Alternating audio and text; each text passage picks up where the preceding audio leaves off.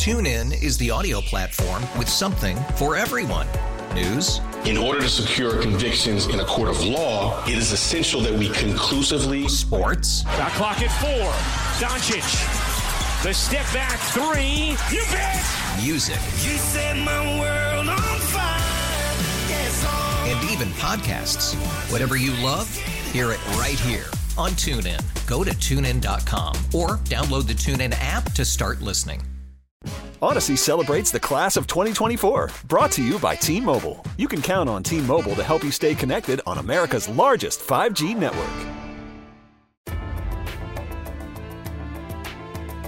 And welcome back to Hardline right here on News Radio 930 WBEN, taking your calls and texts at 716-803-0930, and political strategist and partner at Mazziello, Martucci, and Calabrese.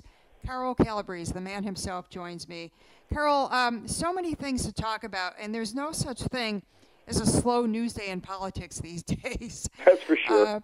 First and foremost, we'll get into the Trump rally. President Trump was in Tulsa last night in a few minutes. But first, I wanted to ask you your thoughts on Duane Whitmer, the Libertarian candidate that I had on at the top of the show at 10 o'clock. And whether you think third-party candidates have any shot when you're in a race that's as heated and, you know, sort of typical of the Republican-Democrat kind of thing. And then you have somebody like Beth Parlato on the conservative line who is picking up steam. Do you think somebody like Whitmer on the Libertarian line has a shot? Probably not. I mean, we're a two-party system. It's in our tradition, our heritage. It's just such a long shot. I think in all of my days, there's very, very few candidates who win public office based on one minor party line. I can think of a few, but it is the exception and not the rule, and they're really spaced out over the years. So I think a lot of these third-party candidates are looking at the long game. They're not looking to win an election that's right in front of them. They're looking at making points, making their issues known, establishing a base in New York State, and building it to the point where they can attract enough votes every 4 years during a gubernatorial race to stay on the ballot and maybe move up on the ballot based on the number of votes they get. So I really do think that a lot of them bring up very legitimate issues, but they're playing the long game, not the electoral victory game for the next election. The other thing, too, Carol, that strikes me is that people may not be familiar with the libertarian principles, and I think that's a way to shine a light on these other parties out of the so-called standard of Dems and Republicans. Would you agree with that? Yeah, I would. In fact, I've often said that, especially with younger people, the I generation, the Z generation, have been born and raised into a system where I call them libertarian consumers. Because of the Internet, they have access worldwide to a huge array of goods and products and services when they go to purchase something, and then they have the ability to customize it. Those are libertarian principles. Government can't give them that level of choice nor that level of customization. It just can't do it. It's impossible.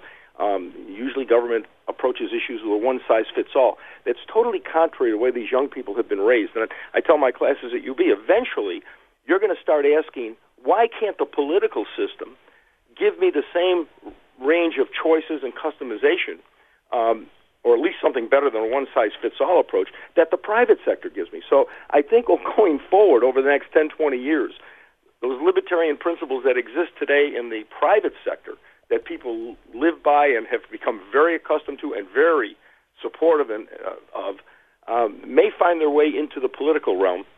And that's where the Libertarian Party may be looking, again, in the long range, down the road, to be able to position themselves to say, we offer alternatives that give you, the individual, the same kind of choices in the public policy realm as you have in the private sector, if not exactly the same, at least a bigger range.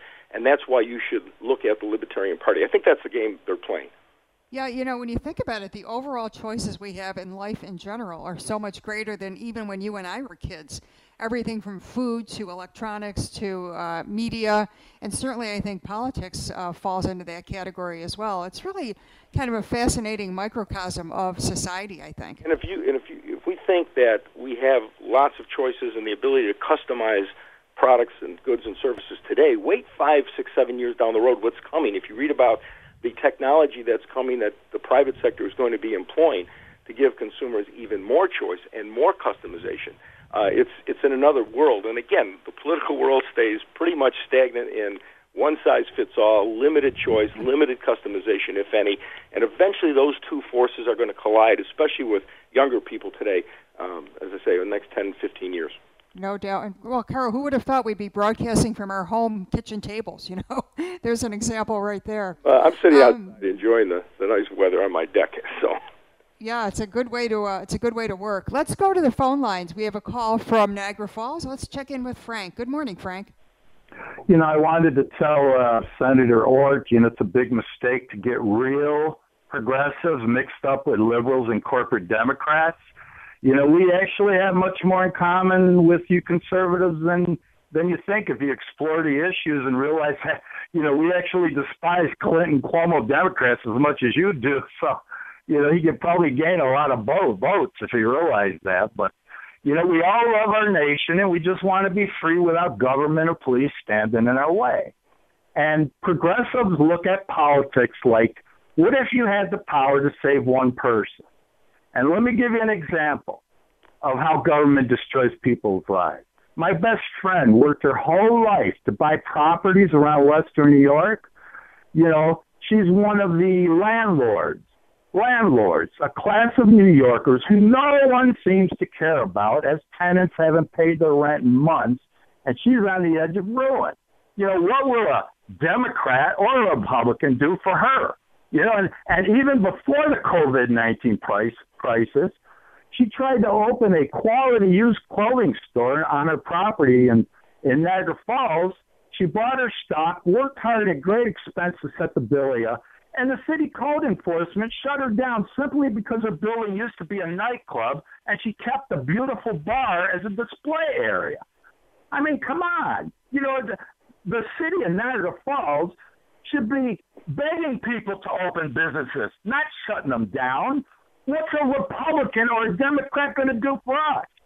That's what I want to know. I don't want to hear all this division and blame and, you know, this guy and that guy. Just get out there and solve our problem. Okay? Frank, thank you for the call. And Carol, I think Frank's call reflects the frustration that a lot of people feel, especially if their livelihood is being compromised, whether it's through political problems or through a coronavirus, for goodness sake. Oh, no question. I could hear the frustration in his voice with government, with bureaucracy, with, you know, the so-called administrative state. Brenda, did I hear Frank correctly at the beginning? Did he identify himself as a progressive? I believe that's what he said, yes. If he did, if he is a progressive, he might want to reconsider that label, because what he just said, that, you know, the government, an agency of government, shut down a business, and how wrong that was. Well, actually, if you read the progressive history and the progressive philosophy, progressives are very comfortable with big government and bureaucratic government, of decisions being made by unelected people. I mean, that's the very core of the progressive philosophy, going back to Woodrow Wilson, who wrote books about the progressive philosophy. And so, you know, progressives are very happy when, you know, Supreme Court rules that government agencies can make up rules that essentially become laws, and so they basically, unelected bureaucrats get to write the laws, they get to administer the laws, and if there's a dispute, they get to adjudicate the laws. That's the very definition of the administrative state, and that's what the progressive movement was built upon. So Frank maybe want to read a little history about the progressive movement and what their philosophy is, and maybe he might reconsider defining himself as a progressive. Another gentleman who is very interested in the political world, one of our regular callers, Kevin from Pendleton, checking in. Good morning, Kevin. Hello, Kevin. Yeah, now we are at me. I had to click there. Good morning, Brenda. Good morning to you, Carl. Good morning. You know, I speak as a constituent here on the 27th. I can't breathe. You can't breathe, Brenda. All of us here, even in America, can't breathe. Because you know what? This election here will show where the two-party duopoly of the DNC and the GOP for almost 100 years has had their necks, their knees in our necks, cutting off the oxygen of liberty, that our brains are triggered off to believe that here in the NY27 and even America's future is all based upon either the Democrat or Republican way, and not as JFK said, the American way. You know, as a registered Republican, I hope and pray NY27, I plead with you, please put your values and your principles and everything for this country and your humanity and your principles before your political party. And I'm not going to tell you how I'm going to vote because I don't want to promote anyone in particular, but I'll tell you something. If you all are concerned about this nonsense about splitting votes and all this kind of thing, just remember, whoever wins this special election, they just go in on a short vacation to D.C. at taxpayers' expense because anything can happen between now and November. And lastly, you know, this special election will be a mandate to the Democrat and Republican leaderships that once and for all, that we, the people, want to make a difference in what happens the day after the elections. Because I tell you what, whether your candidate wins or your candidate loses, right, there's also another bunch of winners other than who wins. And you know who's going to be the winners? The winners will be the leaderships of both the Democrat and Republican parties, right? And the rest of us have to continue through our miserable lives. So this is what I feel, and I think I speak on behalf of everyone out here at NY27, right? And you know what? If, you know, Nick Dukes of Hazzard, Boss Hog Langworthy, and Jeremy, the political zealot Zellner, Ralph Moore, you know, even all the way in Washington, Ed Little Nixon Cox, right? This will be the ground zero. I hope it becomes the ground zero in the silent majority standing up and saying something. Because, you know, and thank you, Brenda, for having Dwayne Whitmore on. You know why? He gives some of us an alternative. He gives us an alternative than the same old business as usual, you know? So thank you for doing that. Because I look on the Buffalo News, and I only see the pictures of 4, right? And you don't see Mr. Whitmore there. And you tell me if this system is broken and can be fixed. Thank you very much. God bless America. Kevin, always appreciate your passion. And Carol, let's do a deep dive into NY27. In all of your years in politics, and you teach, and you've been in office, have you ever seen any kind of crazy election like we've got coming up on Tuesday? 2-1, essentially. The short answer is no, and the long answer is hell no. I mean, this is just bizarre. I mean, the whole thing, you know, going back to the indictment of Chris Collins, and, you know, is he in, is he out, and the election, which was, you know, won by Chris Collins by the skin of his teeth, and then the sentencing and everything, the chairs coming together and trying to pick a candidate, and the setting of the election, and then the rescheduling of the election. This has just been bizarre. I mean, that's the only word I can think of, and it's no wonder voters are confused, and they're going to have to think, you know, a little bit when they go into this voting booth. Make sure they're doing everything in the right order, and they're going to be asked to vote twice. I've never seen anything like it, and it certainly leads to confusion. And you know, and plus now we have this virus and mail-in voting, and it just even adds the layers of uncertainty. Well, and let's not forget about, apparently it was Beth Parlato who filed a complaint against Chris Jacobs. Carol, you had mentioned, you know, it was very interesting when you were on with Susan and Brian earlier this week on WBEN. You had mentioned about the timing of that, how it often happens on a Thursday before the election. And that's no coincidence, right? Oh, no. That was like a finely choreographed dance, okay? It was like watching the political version of Dancing with the Stars.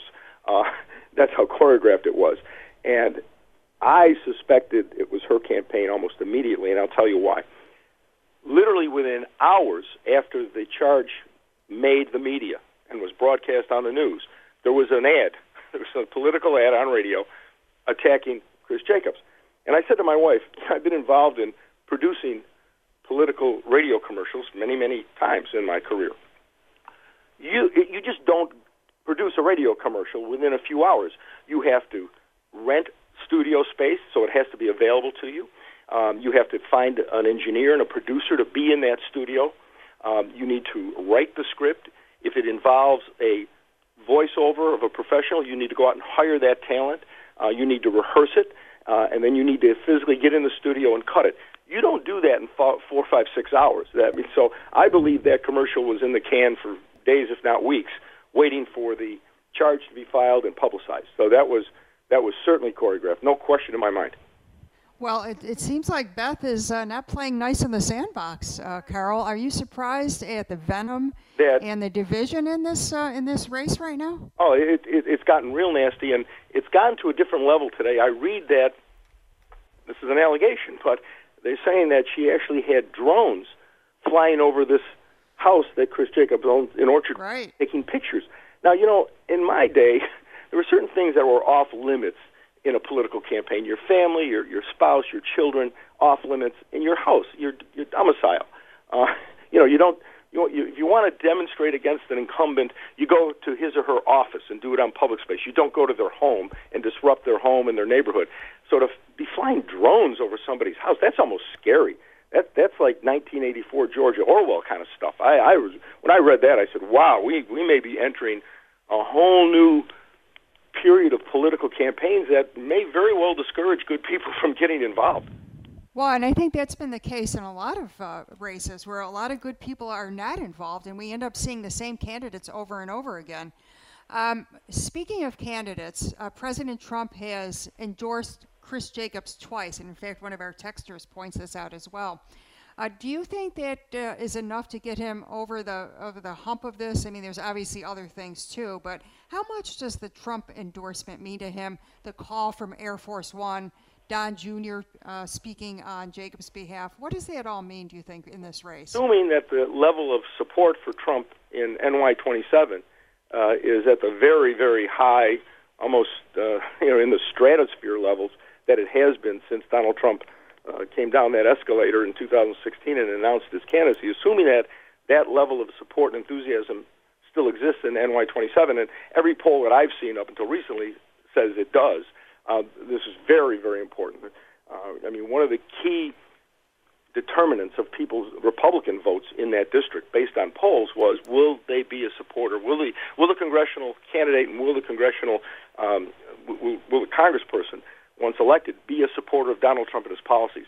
All the polls I've seen, that is the number one criteria for people to vote in an election. So endorsements by the president, the son, the family of the president coming in, tweets, emails, mailings, reminding people that, in this case, Chris Jacobs does indeed support the president, and to the point where the president has stepped out and very vocally supported him. And we all know if Chris Jacobs was not a Trump supporter, this president would say so, and say so very loudly. So very important. And if I was running the Chris Jacobs campaign, I'd want to make as much hay out of those statements and those endorsements and those visits as I could.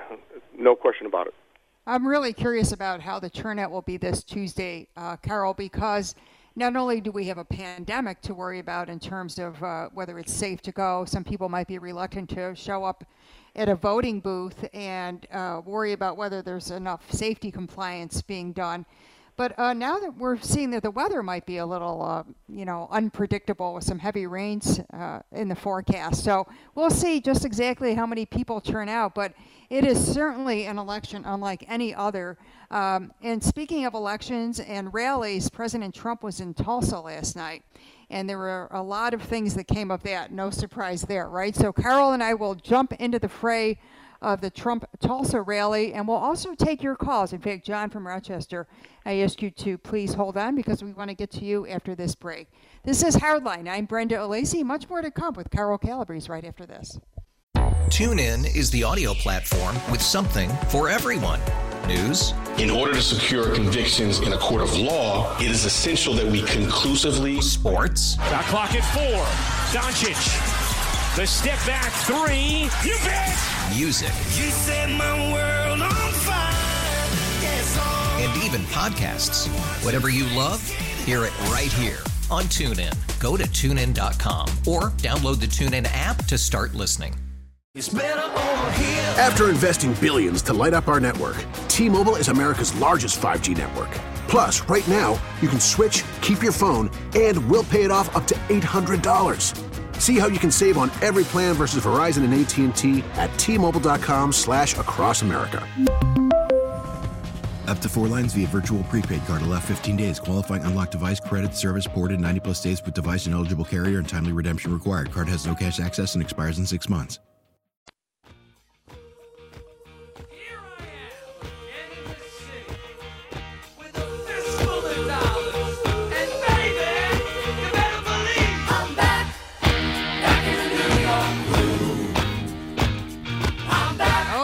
I'm back too. It's Brenda Alesi on Hardline. Joe Beamer is off today, enjoying some vacation time. And playing a little New York bump music, courtesy of John Simon, because we've been talking quite a bit about the NY27 race. Rather unusual situation with the 2 elections in one this Tuesday. Carl Calabrese, the political strategist, and Mazziello, Martucci Calabrese's partner, is with us, and Carl also teaches at UB. And we'll go back to the phone lines to John in Rochester, where the phone has probably been embedded in your ear for a while. John, thank you so much for your patience. Hey, Brenda. Hey, Carol. Jeff Berman was basically fired recently. He's the prosecutor down in the Southern District, and I'll tell you, I think it was a good move, because my concern is one of the biggest dangers in our country is some of these biased courts. That district down there, the district in Northern Virginia, near D.C., it's, as an example, in Manhattan, when Donald Trump ran for president, I think he only got 10% of the vote in Manhattan. And that's where that district court is, which means 90% voted against him. How would a conservative or a Republican get a fair trial in these districts? Another example, in D.C., one of Obama's chief attorneys, when he was in the White House, was violated election law but by not registering in a foreign country. Barr had to drop the charges because he would have had to have the venue of the hearing, the grand jury, in the Northern Virginia courts, and he didn't think the jury pool would be cooperative, so he dropped the charges. Do you see that as being a danger, and do you agree with the Berman firing? I do agree with that. It's a danger. I think there are many courts in this country that have been dominated by far-left progressive judges, and they oftentimes rule from the bench based on political decisions as opposed to what the law says. And if you're conservative, that's very disturbing. And I think it's a good idea for Trump to do what he did 4 years ago, and he has said he is going to release a list of names of jurists, of judges that he would consider on his A list to fill the next vacancy on the Supreme Court. I think that's a good tactic, a good strategy, and I think this could be a major issue in the upcoming election. As far as this U.S. attorney goes, I'm not a conspiracy guy. I've been on radio and TV for many years, and I've never wanted to buy into these in-depth conspiracies. But I look at what I see as the incredible double standard in the application of the law that's been going on in this government now for the last 4 years. I see Paul Manafort charged, convicted of lying, and he's in solitary confinement. I see Roger Stone charged and convicted of lying. He's facing a lifetime in prison. I see Michael Flynn charged with lying. He's been destroyed financially, and he may have to face jail time. But yet I look on the other side, and I see Hillary Clinton destroying tens of thousands of emails. I see her and her staff destroying iPhones and computers with hammers. I see John Brennan lying in front of Congress under oath about the use of the Steele dossier in getting FISA warrants. I see James Clapper lying under oath in Congress saying that the American government does not intercept American cell phone calls. That was a lie. I see Comey leaking classified information. I see all the prosecutorial abuses against General Flynn and Andrew McCabe, second or third in command of the FBI, lying under oath in Congress. None of these people had their homes broken into by fully armed SWAT agents at 4 o'clock in the morning and had to go to trial and got convicted and are in solitary confinement. None of them. And I'm saying, what is going on here? Based on what I read, when the Attorney General filed his brief asking to drop the charges against General Flynn, and I would encourage everybody, go online. It's about 20 pages. It's not overly legalistic because I'm not a lawyer, but I read it and I understood it. and he outlines all the prosecutorial abuses and falsifications that went into going after General Flynn. There is no question in my mind that there are many people in this government, at the bureaucratic level, at the highest levels, that have been going after Donald Trump literally from the day of his inauguration, and I don't believe they're going to give up until the eve of this election, and if he wins again, they're going to start all over again. It is really concerning to me to see unelected government officials pursuing that political agenda to the level they've been willing to go, even if it means stomping over constitutional rights and that we have as citizens. So Trump, I think, has had enough. John, thank you very much for the call. I always appreciate your insight. And Carol, let's talk about President Trump's rally last night in Tulsa. May have just stepped over the line, and he said, okay, I have the right to fire anybody in my administration, the executive department, that I've lost confidence in. I've lost confidence in you. If you don't resign, I'm going to fire you, and that's what happened. Carol, let's talk about the Trump rally in Tulsa last night. About a 19,000 capacity arena was where he held his rally, and it looked like he was ready to kind of get back into that fighting spirit. Do you think it perhaps backfired on him because it wasn't filled to capacity and there was no overflow crowd? What was your take on the turnout? Yeah, it certainly was disappointing. I don't think there's any way you can put spin on it that it wasn't a disappointment, especially with the pre-rally hype that 1 million people had applied for tickets. Interesting, I don't know if you saw this today, Brenda, but Alexandria Ocasio-Cortez, AOC, has come out and said that was a tactic used by the left, that a lot of folks on the left went online and reserved tickets for the rally, knowing they weren't going to show up, but just to increase expectations that 1 million people are going to be there. And, of course, when that doesn't happen, the disappointment's even worse. I thought that was an interesting tactic that the left used to kind of sabotage the numbers. But there's no question that people didn't show up. Now, the real issue, if you're Donald Trump and his campaign, is that because people are less enthusiastic about Donald Trump and his agenda, or are they less enthusiastic about coming out to a mass gathering because of the virus? Well, Carol, let me ask you, would you have gone to the rally? Yes. And so you had no qualms about the social distancing, the compliance with safety? Would you have worn a mask and gone, or would you have just gone as is? No, if it was indoors, yes. And I said, again, a good tactic would have been for Donald Trump to say, okay, because indoors or outdoors, everybody must wear a mask, but I'm going to provide the mask, and the masks are all going to be red with the words, "Make America Great." That would have been a great marketing tool. Thousands of people with the mask on, essentially walking bumper stickers for Donald Trump. I'm surprised he didn't do that. Yeah, I am too, actually. Hey, Carol, before we continue on with President Trump and the rally, one of our texters is asking for you to be specific on how he can get the 20 pages online that you referenced. If I recall, this was a number of weeks ago. I just went on the Department of Justice Barr Flynn motion. That should pop it up. Barr Flynn motion. Okay, so just Google it. All right, 803-0930. Back to the phone lines. Pat is with us on line 2. Hello, Pat. Good morning. Thanks for taking the call. Kyle, first, a couple of questions. Are you consulting to anyone of these Republican campaigns? No. Chris Jacobs or any of them? Or to the committee? Nope. And not to the Erie County Republican Committee? Nope. My firm stays out of partisan political campaigns. Oh, okay. So now turning to the Berman, I heard you go on for 5 minutes on how you think the courts are stacked. And earlier you had mentioned that this is a republic, a representative republic. Are you saying that the voters just aren't smart enough to elect the people that would appoint the judges? Are you dismissing the elections? Because I remember somebody saying elections have consequences. And in this case, in New York, they keep electing now a completely Democratic slate, which is not good for democracy.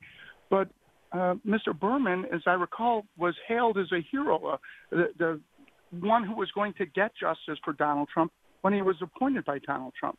Is that correct? That he was appointed by Donald Trump, yes. But there's two forces going on here with judges. First of all, as you know, on the federal level, judges are appointed for life. And so we have lots of judges that were appointed by presidents going back 2, 3, 4 cycles.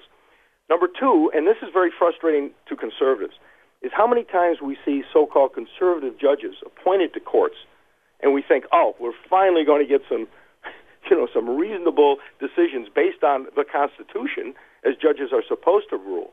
And those judges move to the left. And correct me if I'm wrong, I really, in my lifetime, can't think of it happening the opposite way, where liberals appointed to the court move to the right.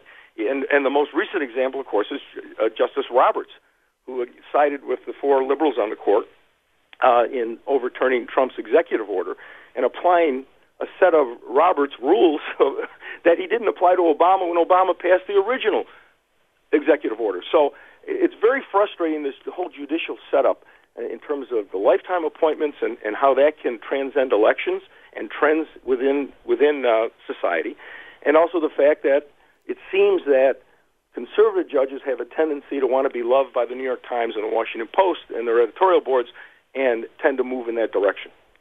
So using your standard, Chris Jacobs is allowed to become enlightened on the issue of abortion, but Judge Roberts isn't allowed to become enlightened on executive orders.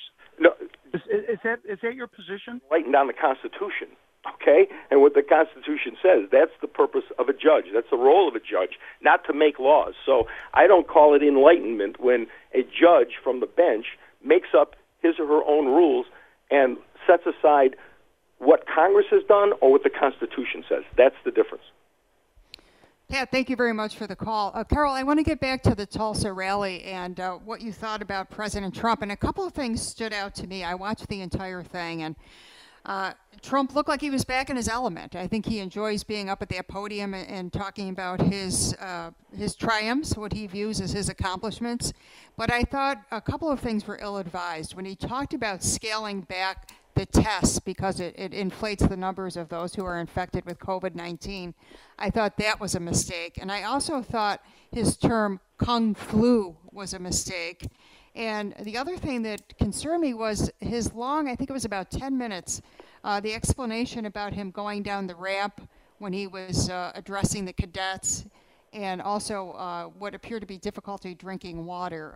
What did you think of his performance last night? Well, it's everything Trump does has got, good parts and bad parts. Sometimes Trump can be his own worst enemy. I watch the show The Five every night on Fox, and one of the commentators there is Juan Williams. And I can't tell you how many living room arguments I have with Juan Williams with some of the stuff that comes out of his mouth. But he said something a couple of weeks ago that I said to my wife, for the first time, I agree 100% with what Juan Williams said. And what he said was, right today, Donald Trump is losing this election to Donald Trump. I thought that was absolutely right on. He can be his own worst enemy. I think what he should have said about the testing is we shouldn't end it. Of course we shouldn't end it. What we should do, and this is a media problem, we should be more specific. All we're getting is raw numbers. How many people tested positive? Fine. Now I'd like to know how many people. That's a raw number. I'd like to know, what's the percentage of people testing positive to the number of tests is. I'd like to know how many of those people are asymptomatic. I'd like to know how many of those people have mild symptoms and will be able to recover at home. And I want to know what the hospitalization rate is. That would give me a complete picture of what this virus is doing and how it's impacting people, as opposed to just saying the numbers have spiked, the numbers have spiked. I mean, there's no question in my mind that there is a drumbeat in the part of the media to scare people and continue this thing on, in perpetuity. Just look at the Buffalo News every day. So I think. Well, but Carl, I don't think you can take this lightly. More detail in the reporting on the testing, he would have been on very solid ground. In terms of the Kung Flu, I'm going to bring something up here. The Chinese, the Communist Chinese Party, has thousands, tens of thousands of people in this country who are employed by the Chinese government. They are diplomats, they are spies, they are employees, and they have been many of them are organized in what is called they're called to be wolf warriors. This is a Communist Party term, a wolf warrior. And the purpose of a wolf is to howl whenever anything is written or said that's anti-Communist Chinese Party. And so, there was a great article in the Wall Street Journal about this a couple weeks ago. people are finding that, if they send out an anti-Chinese tweet to 12 people, they're getting responses from Chinese nationals who are in this country saying this is wrong, this is outrageous, this is racist. At that level. So what happened here, early on, the Chinese Communist Party did two things very effectively. When this was being called the Wuhan virus, okay, which, again, going back in time, we had the Spanish flu, we had the Hong Kong flu, we had SARS, we had MERS, which stands for Middle East Respiratory Syndrome, we had Ebola, named after a river, we had the West Nile virus, we had the St. Louis flu. It's been very customary to name flus after where they come from. And initially, this was called the Wuhan virus. The Chinese Communist Party did two things. They first got the World Health Organization to give it a name of COVID-19 because they, frankly, own the World Health Organization. And secondly, they had these wolf warriors start to put out tweets and Facebook prompts, especially to journalists and people in the media, saying this is racist. And the media picked that up, and frankly, they were played like a fine musical instrument, and immediately started saying any reference to China or the city of Wuhan is racist. And so that's at play here. And just remember that whenever you see major pushback about any Chinese issue, remember that term, wolf warriors. That is a real strategy that the Chinese Communist Party employs in responding to anything that they see contrary to their interests occurring in the United States. Carol, you always have really interesting insight, and I had never heard the term wolf warrior before. But assuming that's true, and I have no doubt that what you're saying is true, why feed into it if you're Donald Trump? I mean, and then you have Andrew Cuomo talking about how the virus came from Europe. So why have any designation? It's just refer to it as the coronavirus or COVID-19. In other words, it really speaks to what you're saying about how he is often his own worst enemy. And I know he likes to have these little nicknames and terms and sort of taglines for people and situations, but to me, it just creates more division in a country that is continuing to see so much division, whether it's racial or between authorities and citizens.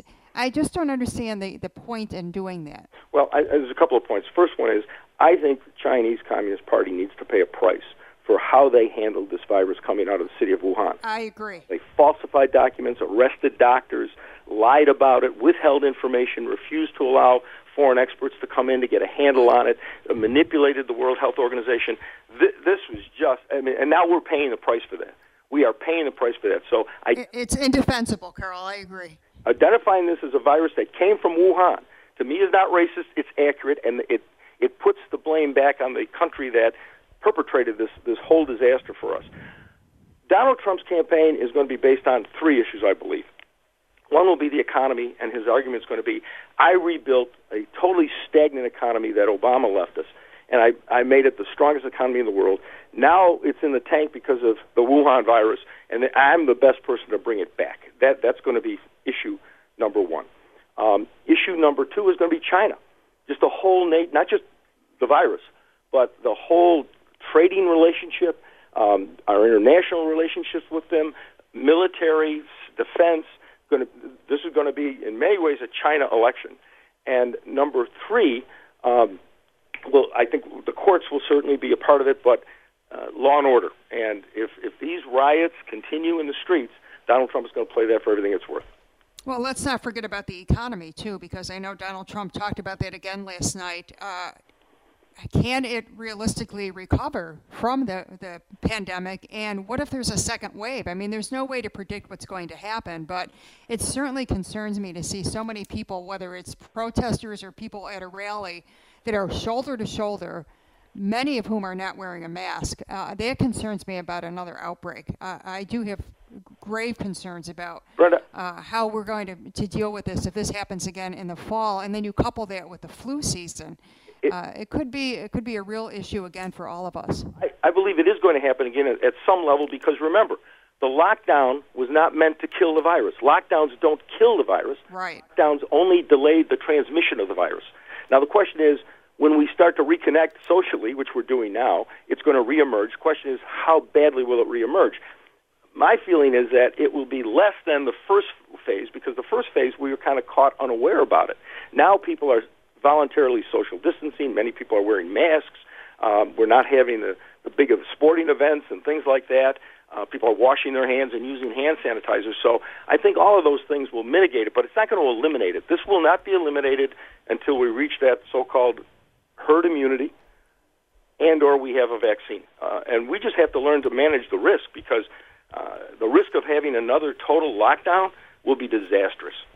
Absolutely. Carol, speaking of managing, it's time for me to manage the break. We are just about out of time, and I want to thank you for taking the time to join me. It's always great to have your insight. And enjoy your day. Hope you get pampered a little later today. Thank you, Brenda. Enjoyed it very much. Thank you so much. And my thanks to John Simon, the pride of Michigan State. John Simon, the Spartan, who took care of our producing and technical work today. Thanks to John and to all of you for listening. We'll see you next week right here on Hardline. TuneIn is the audio platform with something for everyone. News. In order to secure convictions in a court of law, it is essential that we conclusively. Sports. Shot clock at 4. Doncic. The step back 3. You bet. Music. You set my world on fire. Yes, and even podcasts. Whatever you love, hear it right here on TuneIn. Go to TuneIn.com or download the TuneIn app to start listening.